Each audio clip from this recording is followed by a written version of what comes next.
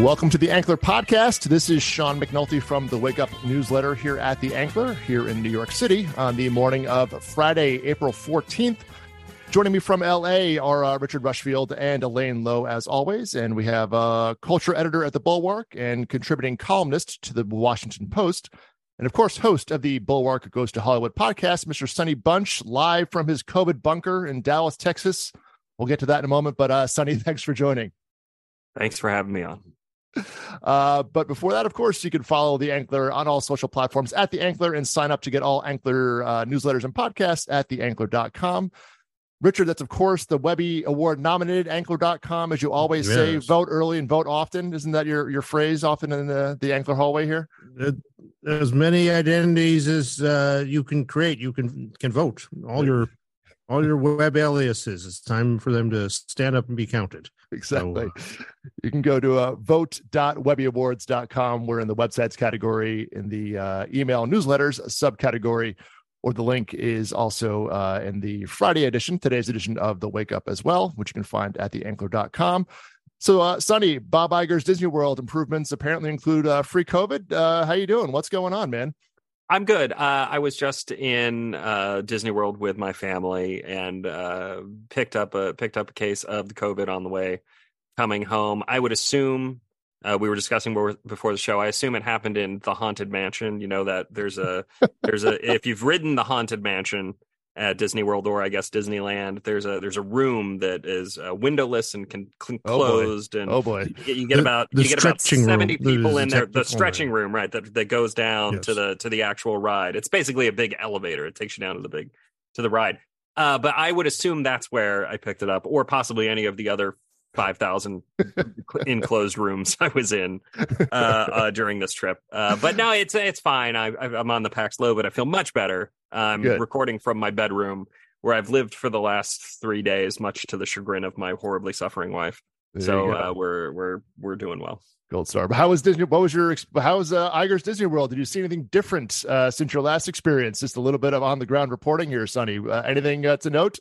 No, it's funny. I went last year for the first time with my family, and it feels pretty similar to that. The one Did you use the Genie? We used Genie. We used Genie. We used the lightning lanes. We spent all of the money on all of the things. So it was definitely, but it's cheap though. So I don't know family, about that. family friendly. Sonny, is that? I don't know about it. It's definitely it's definitely family friendly in the sense that like I have been to many amusement parks and none of them work as well for families as Disney World does. I mean, it's just really they really do a good job of it. And the biggest change between this year and last year was the Tron ride is open now. I went on the Tron ride. I went on like the second day of Tron rides. It was open. And it is it's wild, folks. I'm not going to sit here and shill for Disney World. There are other people who will do that for you. But it's a pretty impressive piece of Imagineering. Is Jeff Bridges there along with you in the whole? No, Jeff Bridges, but the Daft Punk soundtrack is playing kind of in the background from Tron Legacy, which is gets the juices flowing for me because it's a as the kids say, it's a banger of a sound. Its soundtrack's a banger, and I cannot get enough of it. Awesome. All right. Well, I'm glad you had a good time before the end there. So memories for a lifetime there, Sonny. So across the country on the lot in Burbank, Richard, since Elaine's true journalist standards prevented her from taking a gift bag from Warner Brothers Discovery, please tell us. I walked by the table and nobody gave me a gift bag. What was in the gift bag of the Max presentation, Richard? I need to know. Well, first of all, it was a very handsome backpack with the Max logo on it. This was at on the Warner Brothers set for through a big event for the unveiling of Max, and the gift bag included a shockingly comfortable Max blanket. Suitable for watching. They give these blankets, and I usually find them very scratchy and end up throwing them away. But the kids have been fighting over the Max blanket already. Well, they're all about the kids now, Richard. So that's very good. That's very good news for Warner Brothers Discovery. That's good. So overall, of course, Max being the new name, which we all kind of knew the name for HBO Max, and a bit of a full circle moment for me personally this week as HBO has finally rebranded to Cinemax, which is a great moment for me as someone who worked many years on building the Cinemax brand and what was we called it Max Original Programming, and Max was actually the most prominent logo on Cinemax for many years when I worked with the team there. So certainly ironic that they chose Max as the name because HBO was too adult. So we'll leave that there. But listeners, this is not me down memory lane here. But Richard, I'm going to bring one of our Slack conversations to life, which may be a good idea or a horrible idea, but let's give it a shot. So give us your main your takeaways from the presentation here. Elena and I, of course, did the podcast, so we haven't talked about this yet outside of Slack. So the floor is yours, Richard. Yeah. So the switch from HBO to Max is what it is. The critics class, no offense, Sonny, but the critics class on Twitter has lost their mind about the insult to the sacred HBO brand, which a brand I regard very highly. So I don't begrudge them that, but it does survive as a unit within under the Max umbrella, and it just is not the name of the full experience anymore. And I mean I've always written this was a devil's conundrum, because as much as it may surprise the critical establishment, Succession is not actually the most popular form of entertainment in the world, and there's a ceiling. It has an incredibly loyal and incredibly educated fan base, but there's a ceiling to how far you can take it. So what I kind of wish they had gone. They had taken a totally different name and just called it, French Toast Channel or something, and instead of reviving it. But in the end, I think what will be remembered from this historic week, rule number one, Ankler's rule number one in Hollywood is this is a business of hits, and if you have hits, you will likely win. If you don't have hits, you will likely lose. And the thing that will go down in history from this week is they announced that they are reviving Harry Potter. They're doing a 10-season, 10-year Harry Potter series. And if you were starting a channel right now, if you were starting a streaming service, when you think of all the characters and brands and stories in all of entertainment, if you had to pick one as your draft pick for your team, above Star Wars and Marvel and the DC and the Universal Monster Universe and Jumanji and everything else you could name, Harry Potter would be the one I would pick by a mile. And if they get this right, and if this series has anything like the following that Harry Potter does, then that we talked about Disney Plus in glowing terms today because it launched with a series called Mandalorian, and Mandalorian did well because they had a little Baby Yoda puppet on it, but for that Baby Yoda puppet, the kingdom would be lost. All of without Baby Yoda, there'd be no Mandalorian. Without Mandalorian, there'd be no Disney Plus. Without Disney Plus, the entire Disney company would be, we'd be selling it for scraps. And Sonny would have been able to take one of those rides home with him after his vacation there. So, Harry Potter is in terms of film franchises. Sonny, do you know I think it's number 1 or 2. Number 2, Harry Potter is. I mean, it depends on how you want to categorize franchises here, Richard, because it certainly has not grossed more than the MCU or It's probably behind Fast and Furious as well. But the I tend to agree with you in the sense that Harry Potter remains remarkably popular with people, right? Like the Hogwarts Legacy is one of the best-selling video games of the last 4 or 5 years. Huge seller, did enormous numbers. If you look at the book charts on Amazon at any given week, some number of the Harry Potter books will be in the top 50 still. I mean, just like does huge business both in paperback form and on the Kindle, where it's available for free. I mean, like you can download it on the Kindle now. And the last time I checked this, like, I don't know, a month or two ago, just because I was kind of curious. And when I checked the Kindle free charts, all 7 of the Harry Potter books were in the top 15 free Kindle. So it's an enormously popular franchise. This is 25 years after publication. It's been a long time. The trick here is, will Warner Brothers Discovery honchos be able to ignore a lot of the caterwauling that's going to come with this announcement? Because look, this is a thing. This is a thing that is very important in Twitter circles and other spaces. People are very mad at J.K. Rowling for her comments on trans folks. This does not translate to the general public, as best as I can tell, in terms of sales or anything like that. It just doesn't. So if they can ignore some bad op-eds and just make stuff that appeals to your average consumer, I think they're probably going to be fine. And Casey Bloys was asked about that at the press conference. He was asked, reporter stood up and asked, how dare you be in business with J.K. Rowling? And he responded, this is a conversation. He said basically, this is a conversation a few people on Twitter are having.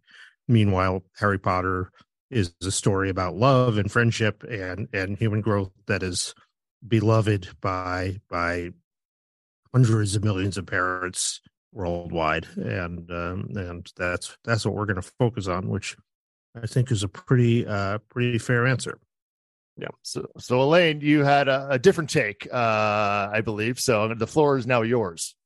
Of a different take. I mean, sure, it's smart, right? Out of all the franchises and IP that Warner Brothers and Discovery now collectively own, yeah, it makes a ton of sense to roll out Harry Potter over, and they were very sure to emphasize this, over the next decade, we are going to see the multi-season live-action TV series. So that's going to permeate through another generation, right? I just wonder what the level of awareness is for kids out there. And I say this as someone with 2 kids under 10. The level of awareness and affinity for Harry Potter that isn't directly driven by their older millennial parents. I want to bring in. We have a special guest here. I have an actual 9-year-old in the studio here today. Richard, stack the deck. Katrina, how much in your school do people know about Harry Potter? The answer was let the record state the answer was everyone. And do people like Harry Potter? Yeah. All right. Proud Slytherin Katrina Rushfield speaks to this question. Hey, listen, I will just say this as a longtime Ravenclaw. Oh boy, are we getting into houses now? Oh no! All right, Sonny, go ahead. I just wonder, when you look at the diminishing returns of Fantastic Beasts, is that really something that even if kids are reading the books, it's going to translate to something on? So, what about Harry Potter did Fantastic Beasts lack? I mean, what from Harry Potter was missing in Harry, Ron, and Hermione? Harry, so it was a Harry Potter product without Harry Potter, which is a crucial part of the Harry Potter universe. Harry Potter himself. So I don't know that Fantastic Beasts was really a test of that. It's fair. The Lost Child show that is like 15 hours long on Broadway over Cursed Child. The Warner Brothers opened up in Japan the Harry Potter studio experience last week. They announced the opening of that, and in the first 12 hours, they sold out the first year of tickets there. So this is this Yeah. this if you go to Universal at the Wizarding World there, the line is about an hour long to go and pay $150 to buy a little piece of plastic as your individual wand. I just think it's bottomless, the draw that this brand has, even more than Star Wars. Whoa, them's fighting words, Richard. Even more than Star Wars. Let's get that going on Twitter. But yeah, all right, Sonny. I'll just say from my perspective, I've got a 7-year-old daughter who they recently did a talent show in her, second grade class. And the theme of their talent show was Harry Potter. Like all the kids dressed up in their various houses it's wild. I was not a Harry Potter guy. I was a little too old for Harry Potter. It didn't work for me. But my kids are like totally into it. They are, at least my daughter is. My son is still a little too young. Totally into it. She loves it, and is obsessed with the books. Just reads them over and over again. And we haven't even finished the series yet. We're reading the fourth one with her right now. She's going back and reading the first 3, like waiting for us to finish up and get done with this fourth one, so we can. And there's a reason it's so powerful, because having now had 2 children that have gone through the children's book world, it's probably the best children's book series written in history.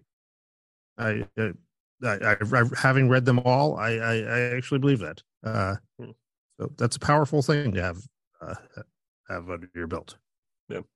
Well, we shall see. There is 0 talent attached to it, so no writer, no showrunner, no actor. So it's going to be a little while before you see this on HBO Max. Sorry, on Max. Elaine, we both have to. I really got to get that thing out of our heads. You got a re-education camp on. I really Max. do. Yeah, exactly. And I work for Cinemax. If I just put it out there, if anyone's thinking about sort of black-carded people who could play for Professor Snape, the next 10 years, my schedule is fairly open. So And Richard, you alluded to this at the top of that conversation about the lack of HBO, which did have a bit of a stir of a conversation on Twitter. And Sonny, you had thoughts on this. The name. Anything you want to put out there in terms of the question, the decision to drop the HBO? As Elaine said, it's cleaner in her piece. No,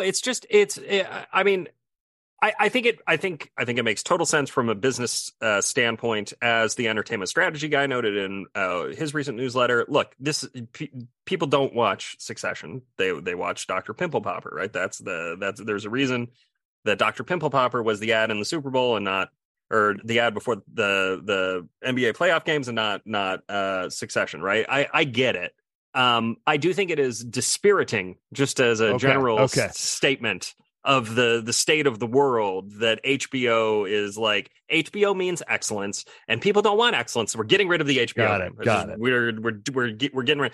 My big problem with this rebranding is that I don't understand how any of it is going to work, and I'm paid to understand how this stuff is supposed to work. Like I subscribe to HBO Max through my cable provider. My understanding is that at some point in May, the app will just switch. Correct. And then it will also have some Discovery Plus, maybe as much as 80% of Discovery Plus content, but not all Discovery Plus content. So do I then need to cancel my Discovery Plus thing, or is my wife going to get furious with me because we've lost seasons like 10 through 14 of House Hunters International? Like, I don't understand. I don't understand how this is supposed to work.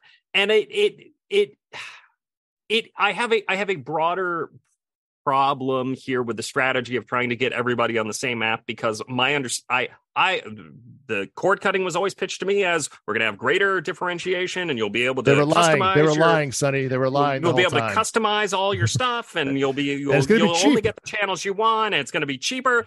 And there's a model for this. It's Disney. Disney has Disney Plus, Hulu, and ESPN offering a broad range of things that you can either get separately or bundled together. There's no reason Warner Brothers couldn't have done this with HBO Max, Discovery Plus, and like a Turner Sports channels at some point in the future when they do when they renegotiate basketball rights. They've got NHL coming. Like you could have done that and have it be the same basic thing, offer it at the same basic price point. It would have, I think, been smarter than what they're doing here, which is just causing a lot of brand confusion and dilution. But I don't know. I'm not paid the big bucks to make these decisions, so maybe I'm wrong. Maybe I'm just a dum-dum. But this is the thing. In the end, we all who are paid to think about these things, we obsess on the brands and the services and the price point and everything. In the end, isn't it just that channel that Squid Game is on, or where? Yeah, I mean, isn't that how people are going to think about it? As they come and go? I'll give me the Game of Thrones channel service, like that. The shows are in fact much bigger than the brand itself, and the idea of brand loyalty outside of maybe Disney is perhaps overstated. Well, here's a question. What's the total addressable market for HBO, right? Hasn't it historically been what it caps out at 30 million households, something like that? So presumably if you've had this product out for 2 years now, 3 years, anybody who's already wanted to sign up for HBO Max for the HBO component has probably already done so. So doesn't it then make sense to sort of look at the rest of the total addressable market? I don't think that this is wrong from a business standpoint. I think there is a ceiling on it, as Sean mentioned. I think there is a certain component of the consumer universe that is intimidated by the HBO brand name, for lack of a better word. They don't want the adult dramas there. And I heard from a friend who has kids. He's like, I'm worried as a parent, if I get HBO Max, are they going to have Sopranos episodes on their homepage? Right. I'm like, no, but you don't know that. You don't know that. That's a legit question. But it's a thing people worry about. Yeah, it's in the name. It's on the tin. Once you take it off the tin, it's amazing what that can do for the impression. Even though, as you said, Sonny, May 23rd, the product is exactly the same, other than it's now dark blue instead of purple, and it's Max instead of HBO Max. Like nothing else is changing for you or anybody. And you have more Discovery shows coming in, which is actually a point, Elena, you and I both mentioned this a little bit on, we talked about it on Wednesday in the podcast, but I think, Sonny, you're right. I think that Discovery is actually, if the same or just as a confusing of important of a communication issue with consumers than losing HBO from the name. Because exactly right. Where do I find the show that I want to watch? And you're going to say, oh, I need to buy something else. Where's the, and Richard's point, where's this thing where's the home of Pimple Popper? I don't care what you call it, and when you have that. And it was interesting that they're giving Discovery users the chance to stay just Discovery. Right. And they keep that because they know that they're not going to pay, it's now $5 and $7. They're not paying $16 a month to watch their Discovery shows. They don't want to watch Succession. As Elaine said, they probably would have already signed up if there was, a need to do it. HBO, Elaine, you said for 2 years, HBO's been around for 40 years. You've had a chance to sign up for HBO if you want HBO for 4 decades. It's pretty clear, and you've had 2 years as HBO Max. So yes, you've probably gotten everybody inside the tent. HBO is still there inside. It's the only network with a dedicated tab at the top in the main menu. It does have a large presence. So it'll still, people who are fans of HBO they're not going to cancel because they dropped HBO out of the name, and there isn't maybe an opportunity to bring more people into the tent. But Sonny, I do think you're right that you're putting all these shows in, but not all the shows. And what if I want to watch the hotel Fixer Upper, but not the other Fixer Uppers, which are not in this app? And that's a dangerous slope to me. I don't get it. I just don't get it from a, if the goal is to keep people, I mean, look, I understand that there's probably all sorts of we got to pay royalties, whatever, true. It's licensing fees. This is the reason they got rid of Westworld, and right. So they don't want to bring over 5,000 seasons of, again, House Hunters International. Apparently it has 200 seasons. It's wild. Cause I get alerts from them from my Apple TV. That's hey, there's a new season and whatever. Yeah. like I assume there's some sort of business rationale there for not bringing everything over, that you're saving some like mid seven figures amount of money by not doing that. Whatever, but I'm telling you, I'm sitting here trying to figure out what is going to be on it, what isn't, and I have no idea. And if I don't have any idea, then your average customer is going to be like, what is, I don't understand what's going on. Yeah, no, it's definitely an issue. But, as to why they're doing that, Sonny, or the theory, at least, is to bring those shows over, is they, engagement was the word, right? Elaine, we talked a bit about this, but like, they need to get people watching the app more. And these shows that you just mentioned tend to lead to people watching, more of, and just having it on the background, where right now it really sounded like most people come into HBO Max to watch that one episode of White Lotus or that one episode of The Last of Us, and they don't stick around. And then they piece out of there. Right. That's really the thinking here, Elaine, right?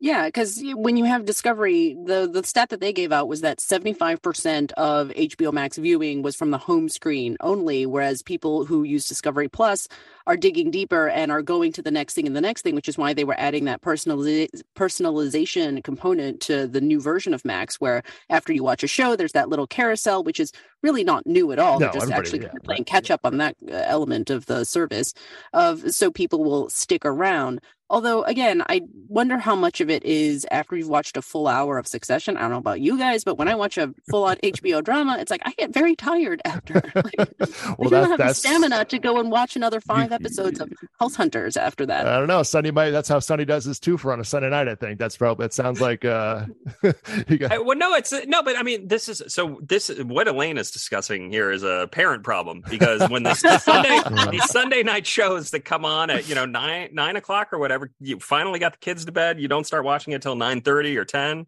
This is one of the godsends of the app, is automatic time shifting. You don't have to worry about any of the DVR stuff. But like it's one of these things where you get done with the show, it's like 11 o'clock, it's like, all right, I'm ready for sleep, because I got to get up at 6 a.m. with the children, get them off to school. Yeah, there you go.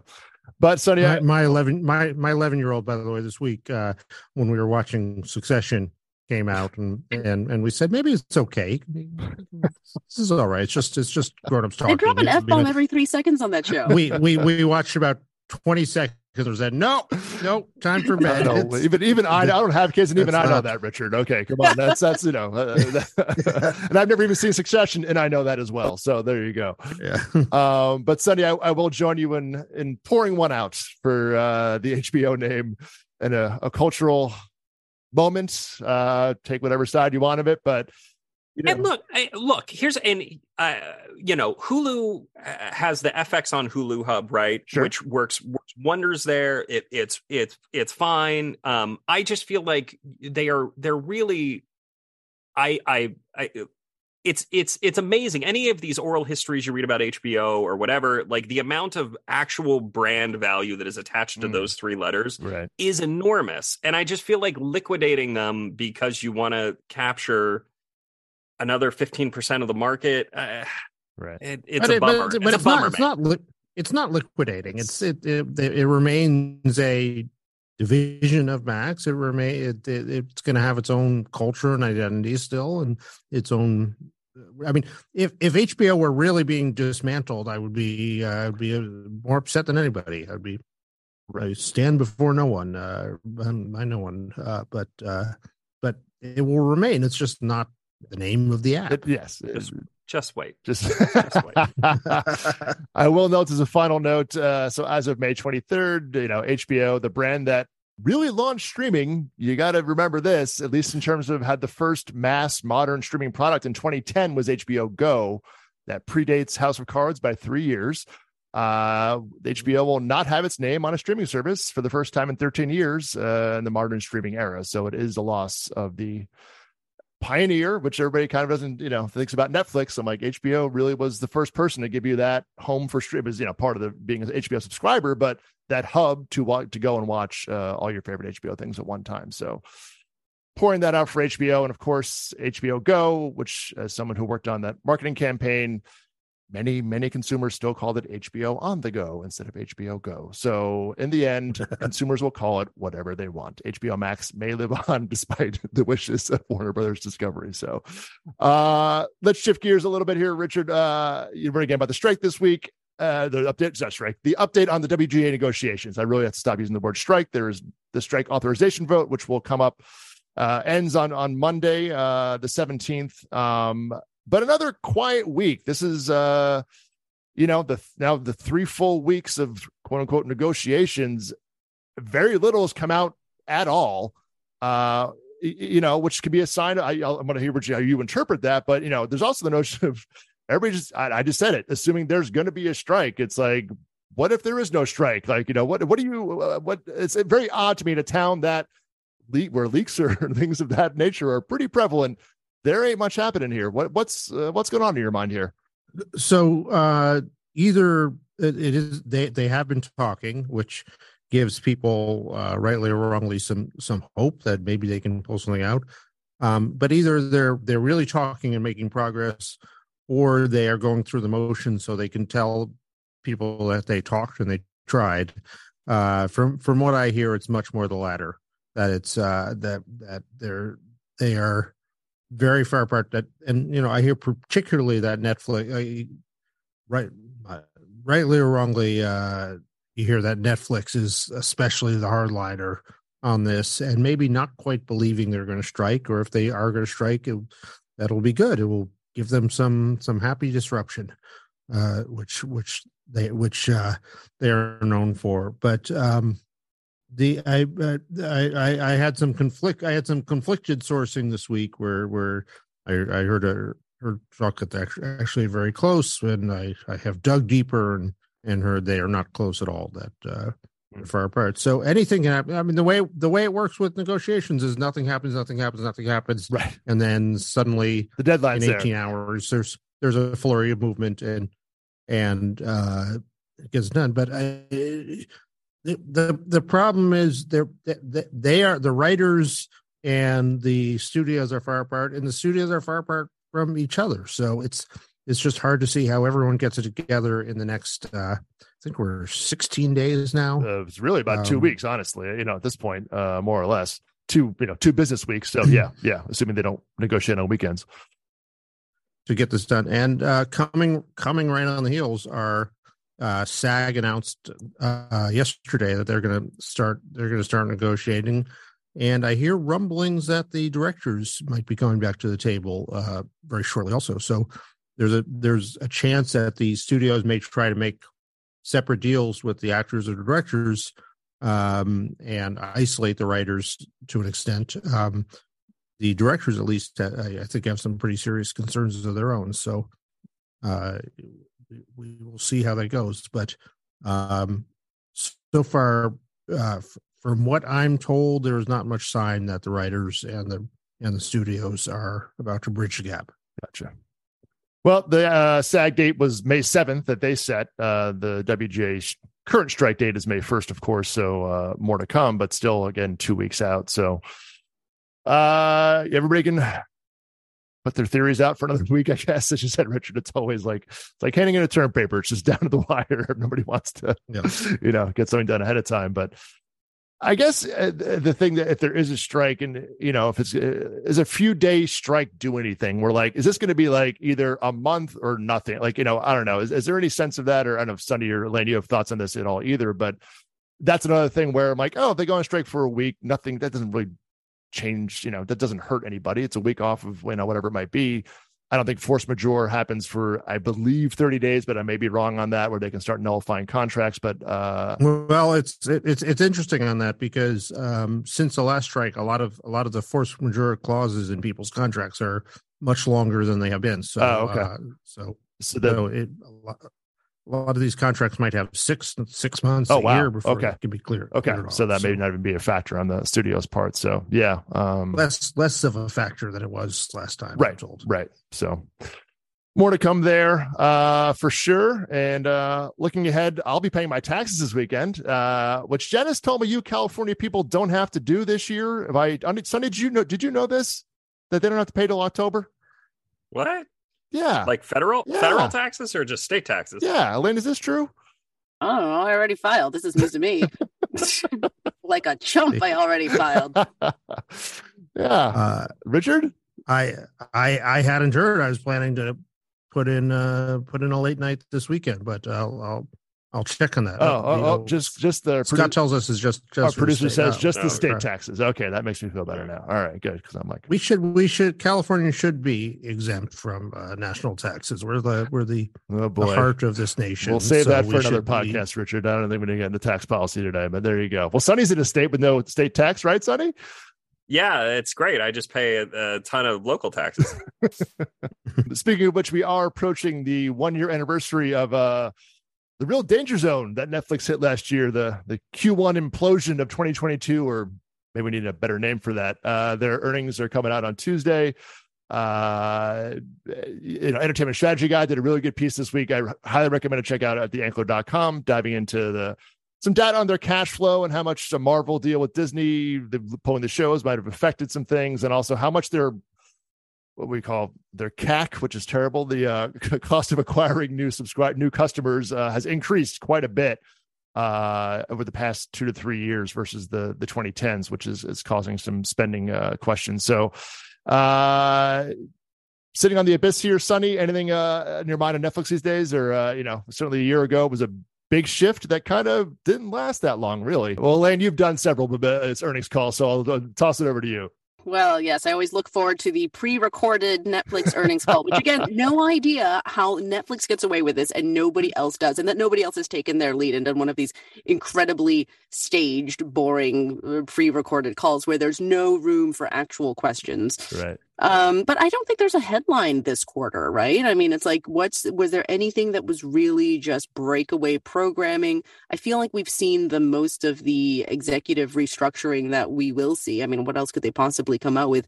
We're not going to see any major C-suite headlines. Right. I don't know. I don't know what the headline's going to be on this one. All right. Well, Tuesday afternoon, stay tuned. Elaine and I may do another edition of a podcast here on Tuesday evening or Wednesday morning. So here at the Ankler, keep an eye out for that. And again, recommend that ESG read over at theankler.com. Over at movie theaters, we have Russell Crowe versus Nicolas Cage. Did we go back to 2000 and nobody told me, Sonny? What's going on here? I love this. I love the two biggest movies of the year. This is Renfield and the Pope's Exorcist. Renfield versus the Pope's Exorcist for box office supremacy. Vampires versus priests. Come on, we have so much going on. I mean, the two of those movies combined are going to earn like a quarter of what Super Mario Brothers makes in its second weekend. So, right. No, I mean, I like that both of these movies are out. I like that they're kind of adult oriented horror as a genre. That's always a fun genre.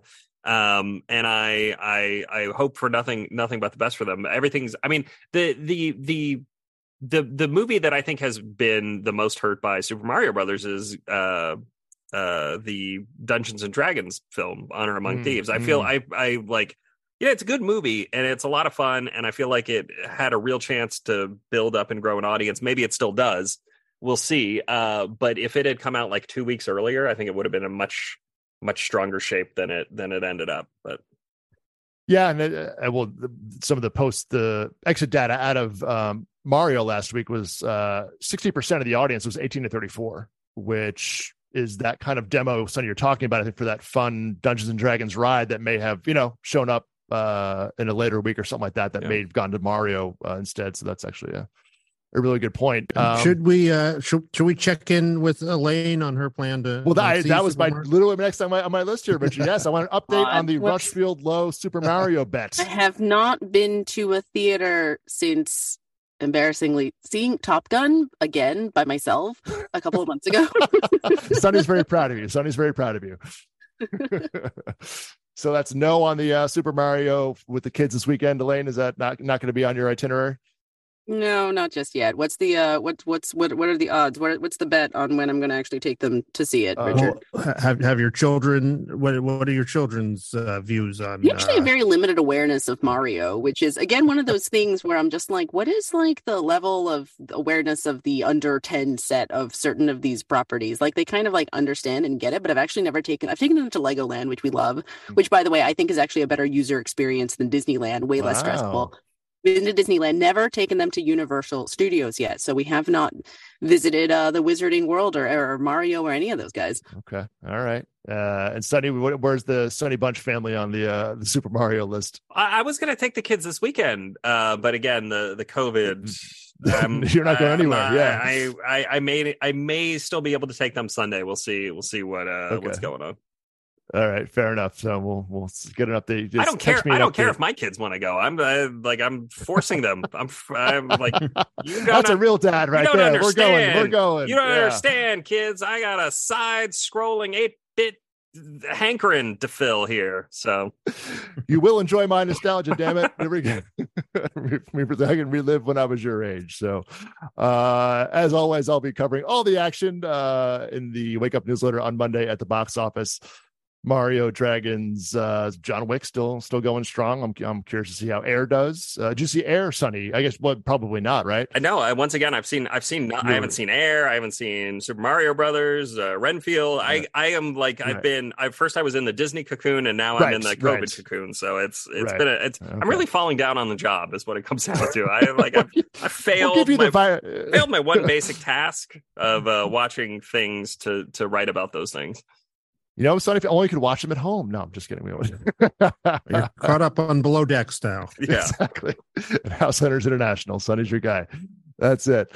As always, everybody can, of course, get all of our newsletters at theankler.com and follow us at The Ankler. Sonny, as always, good to see you and glad to see you're in better health and getting better as the days go along here. And we'll see you all next week.